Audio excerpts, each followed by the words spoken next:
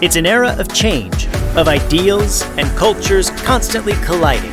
We need brave people who will find the way of hope in the chaos, who will elevate truth in their speech and activate reform in their lives. Lee Sloan welcomes you to this Brave Nation. Hello, Brave Nation. I hope you're doing well. And today I'm going to introduce to you a friend of mine by the name of B.T. Higgins. He's a children's author, and he recently published his first nonfiction book geared toward parents called Father and the Wolves. Now, while we're on the topic of parenting, I thought I'd let you in on a little project that I've been working on lately. Upcoming in this new school year, we're going to start a little school. It's actually a group of private educational vendors who are coming together to offer classes here in Anchorage, Alaska, and it's called The Green Room. And we're really excited to begin. We're going to begin on September 6th in person. So if you want more information about that, you can reach out to me on Facebook. But what I really want to share with you is that I'm doing a unique online class, and it's actually a class that I'm offering in the Green Room as well. But there's only one faith-based class that we're doing there, and it's going to be offered, as I said, as an online self-paced option. It's called On Purpose Plus. Now, for years, I've been teaching adults how to identify their God-given passions and purpose and coaching them on how to activate those things in their lives. And with this class, I'm actually gearing those lessons down to teens and preteens. And this is so important because these kids are right at that identity stage of development where they need to know, who am I? How am I different? How do I fit into God's purpose here on the earth?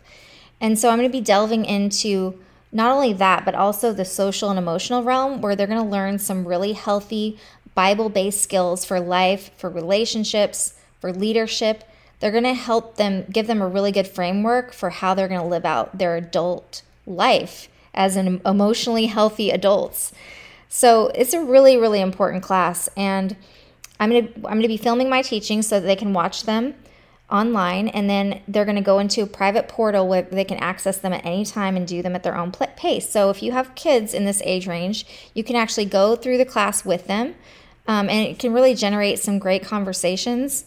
I found out that in my school, it can even count for one semester of an English credit. So that's definitely a win. This is really an alternative to what we're seeing in the public schools with social emotional learning because they're not teaching it from a biblical framework. And this is going to be taught from the Christian framework. And so that's really the distinction here. I wanted to offer an alternative to that. So for this class, you can go visit leesloan.com and you can sign up right away. And we'll get started for sure on September 6th. Now, as always, just want to remind you, you can access our full conversations by joining Brave Nation Circle, also at leesloan.com. But without further ado, here's my conversation, part of my conversation with B.T. Higgins.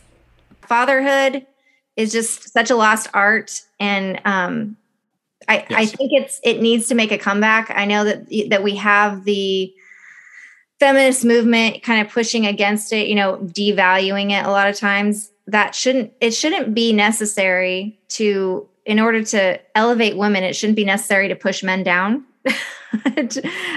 Right. Should be right. able to. It shouldn't be. Yeah. We should be able to lift each other up. Exactly.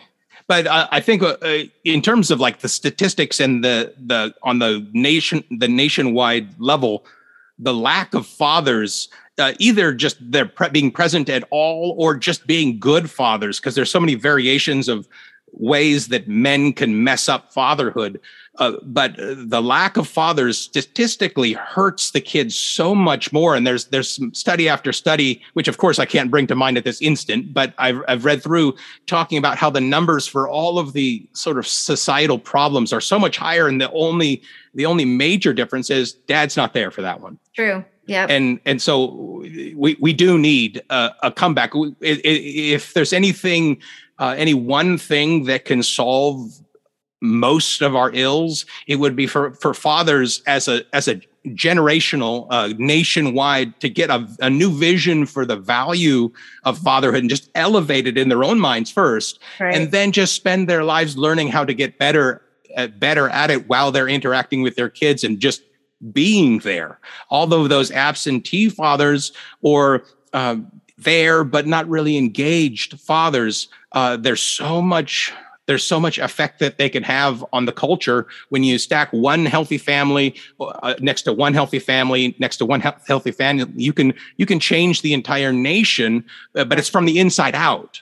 It's not from like policies coming down to fix things. It's not someone making everyone obey their whims. It's just we're making the heartwood of the family stronger, so the tree is stronger, and then the forest is stronger. And the effects would be amazing if we could actually get a sense of how important it is. Yeah, and it seems like if you're going to talk about laws and things like that, it does seem like women are usually favored or moms are favored in the whole court process if you're going to divorce and things like that. And I can imagine how a lot of men feel helpless. I was thinking about the whole why there's an absentee dads. It's like just putting myself in that situation. If I were a dad, I don't know that I would always feel control of that decision. Well, I guess your mom doesn't want me here, so I'm not going to be here. Or whatever. And then again, if they've had absentee dads, it's just easy. It's easier. They don't know any different. For a lot of people, it's so generational that they're like, well, of course, this is what happens. After a little while, dad leaves and I don't see him again, except maybe at Christmas or maybe 10 years from now. I don't know how often it is on average, but it's the normal. And they think that is the normal. But what happens, and there's an interesting sort of corollary study that I talk about in the book, not a study, but a story which relates real well. There was a nature preserve that had a whole bunch of elephants, and there was a whole bunch of young elephants. But as the young bulls came into maturity, I forget what the chemical was, but ours would be testosterone. But as it rose in them, they would get these violent tendencies. And they had no ability to control as those hormones went up, and they would get super violent, and they killed a ton of I think it was rhinos or something like that. And it kept going, and they got more and more violent, and it got really bad until they brought in a whole bunch of bull elephants that were already full mature. Mm-hmm. And as soon as one of those youths just saw or interacted with one of the mature bulls, their body immediately realized, wait, I can't compete with that. And so then all the hormone levels drop down to a manageable level, and the violence went away. That's only just simply a metaphor for just being present causes a certain change in, kids growing up. In this case would be males, where they already have some standard to measure themselves. And okay, I can't get away with everything, so I have to be somewhat controlled. And even if the dad isn't super involved, just having him present increases their chance of avoiding, criminal activity and, violence and et cetera, et cetera. This is what it looks like to be a man, right? Yeah. Even if it's an imperfect view of what manhood or fatherhood is, it still has positive effects. Yeah. I even read that, that even if you know about your parent, let's say they died, or something like that, even if you know about who they were, it's almost as if you had the parent with you, which I think is really interesting. No, that's interesting. Huh.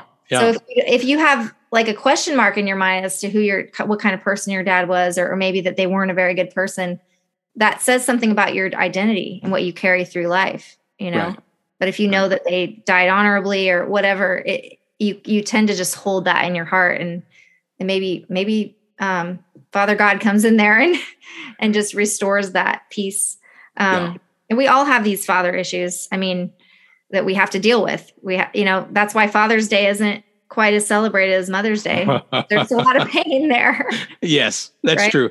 Oh, I always think it's funny at church when it's Mother's Day at church, all the mothers get a flower when it's Father's Day, all of the guys get a sermon of the 14 things they can do better. Like it's kind of a kick in the rear. I'm like, wait a minute, where's my attaboy? This is more of a get on it and take care of business, Right. I guess we're different, but still. And here's a beef stick, maybe. Yeah, maybe if we're lucky, that sounds actually pretty good. Honestly, I'd kind of rather have a beef stick sometimes. But no, even things like, school shootings, I don't think there's any part of society that this doesn't affect. I heard about these men going in and into the schools. Remember? Did you hear about that? The fathers, they all went into the schools in the morning and they just stood around and they just hung out. And it caused the violence and all the, problems just go way, way down. Oh, wow. No, I hadn't heard about that. They were just being there in their community. They're like, we're just going to be the dads. We don't care if they're our kid or not. We're just going to be the dads. Oh, wow. That's huge. That's really huge. Wouldn't that be amazing if we could do that? Yeah. We need to. Our culture needs a lot of surrogate dads who can be, if not a replacement dad, but just I'm there for you too. Friend of my son. That kind of thing. A lot of that could have a huge effect of erasing the complete lack of dad in the other boy's life. And there's a certain sense of maybe just feeling ill-equipped, especially with the emotional side of things, because they're not, men are taught that the only emotion that is really acceptable in a negative way is anger, so you can't really be that vulnerable. And so I think that might stop men from moving toward relationship with their kids, is because, well, what if I mess it up and I don't know how to be emotionally vulnerable? So just let the mom do that, Yeah. Well, and there's not really manuals to say how to do that. You got to kind of figure it out because you're a little different than, every other guy around. And so it is a vulnerable thing trying to figure out how do I be close to this one, and this one's different than this one, and how do I relate to that one, because they're all crazy. You know what I mean? It is a big vulnerable mess, and we're not always super good at vulnerable messes. What would you say to a dad that just didn't feel like he had much worth in his home? You mean when he was growing up, or as a lack of knowing how to be the right kind of dad, vulnerable, all those things? Okay. So the combination of every kid's heart is like a lock. It's different. And you don't need to be just like, good dad that you might know in the neighborhood to get into your kid's heart. You fundamentally have the key for his heart, but maybe it needs a little, those key makers at the hardware store. Yeah. You have the right key. You just need a little bit of adjustments, and that's just trial and error. That's looking to the examples, mimicking. How does God relate to people? There's tons of good fatherhood books. All of that self-learning stuff is awkward for a guy because it's reading. We don't read. I don't want to read, but there's, podcasts, there's things where as soon as you decide that it's important, as soon as you decide, okay, I've got the key that's perfectly equipped for their heart, I just kind of have to figure out how to make it work. And it's important. And it's the most important thing I'll do in my life. Okay, I'm going to go about the work of figuring out how to get my key to be just right. And if they get over the fact that they need to be perfect, and just start, well, today, what can I do? What little incremental step can I take toward them as opposed from hiding away from them? That's all that they really need. Kids just need to be advancing toward them, learning them like you can be a student of your kids and learn them. Right. I know when my husband was like, at first it was kind of awkward for him to be affectionate. That just wasn't something he was taught very much. And then he just did it. And he's like, now it's comfortable. Like I just pushed through and I just did it anyway. Cause I knew he broke through. Yeah. And so it's cool how, our parents give us things and then we level up. We get right. a little bit more. Hopefully we level up. Yeah, no, I like that way of saying it. We level up from wherever we start. We level up and level up, and guys should be able to understand video game metaphors. We're just leveling up our skills a little bit at a time. Right, and I mean, there's this guy on YouTube. I think he decided, I forget what his name is, but he decided to be the dad that teaches people how to do things that their dads never taught them how to do. Did you hear about this? And I didn't. Exploded overnight, practically, because people were like, yeah, I want a dad to teach me how to change a tire. I need a dad to teach me how to balance a tire. Whatever they missed in life, just decided to do videos on it. And they were just rudimentary, but they connected with him on YouTube as a dad. What an amazing way to take, because we can all do that individually, one-on-one, and our influence is only to that one. And that's valuable enough. But to see the vision that doing that in a reproducible way, it means you can just keep stamping that influence out, in the theoretical infinite. And so that's really cool. Yeah. And I mean, in a way, it's like communicating to everyone needs somebody who thinks they're significant, and every kid has a biological dad. And so that's a really important person to think they're significant, Yeah. It doesn't, like, a lot of other people can think they're great, but if their dad doesn't, it just means something different, Yeah. There's some important thing in a kid. When I feel this exact same thing with my dad, when he says when I wrote this book, and as I was writing Father and the Wolves, I told him I was writing it. And normally he doesn't read my books. And I said, I'll make it into an audiobook, Dad. You could just listen. And he's like, yeah, and he but this one he read. And I'll tell you, even though I'm old and got gray in my beard, when my father said, I'm so proud of you, I still acted like a little kid with my heart swelling up 3 sizes, So even for us old guys, it's important. Yes, for sure. And I think that they've, done studies or whatever to link it to your identity. People who don't have an identity or maybe feel like it's missing or kind of chasing, like, who am I? Yeah. A lot of times it's because there's either a wound there or there's just absence, and they're still searching for who they are. It's really, really powerful. And there are different things that women bring, and we can try our best to build into that. But when Dad says something about you, like, I see that in you.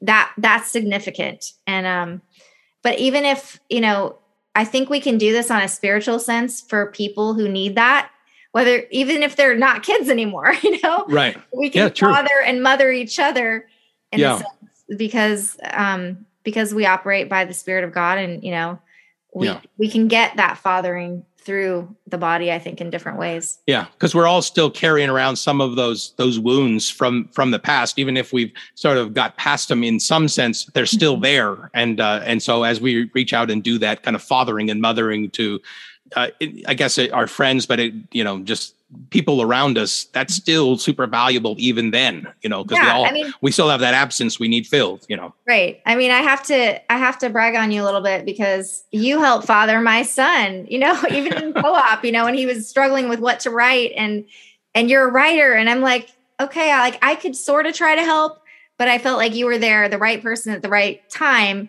that understood his gift of writing, and you were able to just step in there. And I was so thankful that another dad was there in the moment where my husband couldn't be there. And, and it's just so cool how God can use the body.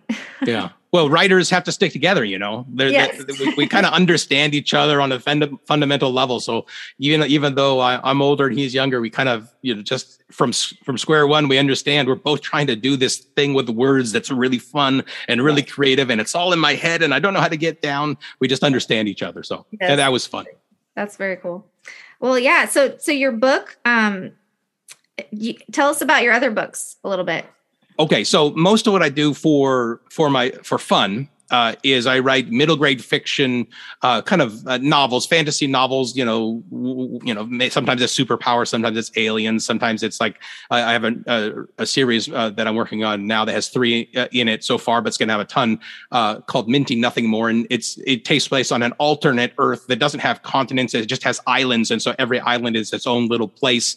And then of course there's magic in stuff, because I always think of the crazy stuff. And so I got, I don't know, 9 or so of those at this moment. And so that's I was a teacher in the third, fourth, fifth grade. And so I write for that age range because I kind of understand them, and my brain for some reason is kind of stuck in that kind of mode. Even though I might try to write an adult novel or something, it always comes out as a kid novel, so I don't fight it anymore. I just write kids novels, but there's a whole bunch of those under BT Higgins available everywhere. And and then this is my first attempt at nonfiction, where I have kind of taken my own journey and the importance of the thing that I'm trying to do, and figure out why is this fatherhood thing important? Why am I buying in? And what do I need to keep working on to try and get these 4 kids of mine to the launch pad in some shape where they're ready to launch? Yeah. And the book goes through, lots of different aspects, but basically it's learning how to love them in the way that they need to be loved, which is, a complicated thing, but a simple idea.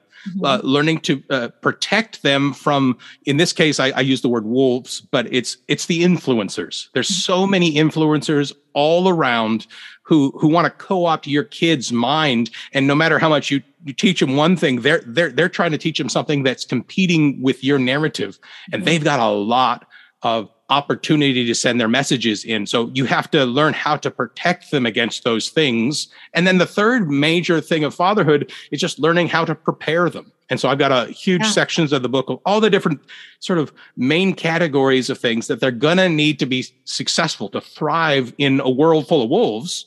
And so I want to get them prepared for that. And so it's just love, it's protect, it's prepare, and it's how and why we do that. Yeah. And you have a podcast too, right? Yes. Father and the Wolves, the podcast. It's basically the audiobook version, like serialized version of Father and the Wolves. They're all like, 5 to maybe as much as 10 minutes long. But I've added in 3 or 4 questions at the end of each section. So it's designed to be something that a father and son could kind of do together and then have discussion with, or like a men's group or church group, or, any group of guys that would then discuss it. I suppose it could also be just the guy on his commute. And then he would just think through them himself. But it's designed to kind of get you actively engaging in the process of elevating fatherhood in your own life. Very cool. That's the thing that churches can do. And you can also come and speak, right, at places. Yes. Yeah. That's kind of that's what I'm wanting to build this into. In fact, at my own church, Change Point in Anchorage, this fall we're going to have. We're not calling it a conference because conference sounds like conference. But it's basically kind of like a one-day kind of workshop. I don't know if it's kind of like I forget what words we were using, but it's a cool version of a conference. That's what we'll call it. kind of a retreat experience where father and son can kind of work through some of a little small portion of this material over a course of a couple of hours and get a vision for the value of elevating fatherhood, and the idea that it's not just fatherhood isn't what it sounds like. When we think fatherhood, we think the wheels on the bus go round and round. You know what I mean? We think, diaper changes and nursery rhymes. And that's might be what it sounds like on the outside. But really, fatherhood is this epic hero's journey with, choose your favorite epic movie music. We need to start seeing it as the epic thing that it is. And this retreat, like a hero's journey. The father's journey is like the hero's journey. And if we can just in this retreat experience at Change Point, if we can give people a sense of that, then we'll have met our goal. That's the idea of this conference. October 22nd is when it is, 2022. Okay. I'm sure as an education major, you probably learned all about the stages of development, right? Oh, yes. Yes. And so I would think as a man and anybody really enters that stage of life where they're like, where's my legacy? What am I going to leave? This is part of the journey of being a man. It's not just about things. It's about what am I leaving this world? Precisely. Well, there's two aspects of that. What am I leaving this world? Which is your kids are the greatest, most valuable legacy that your successes will carry on, not just to your kids, but to the generations, like a ripple in a pond, far beyond what you even realize. And your failures will do the same. And so how we deal with fatherhood has massive effects way beyond the moment. Yeah. But it's more than just our effect on this earth. Investing in your family and your kids is an eternal investment. The Bible talks about storing up treasure in heaven. Well, we can't bring any of our wealth and our time and things of importance and our big boy toys with us. They don't go past the gap of death.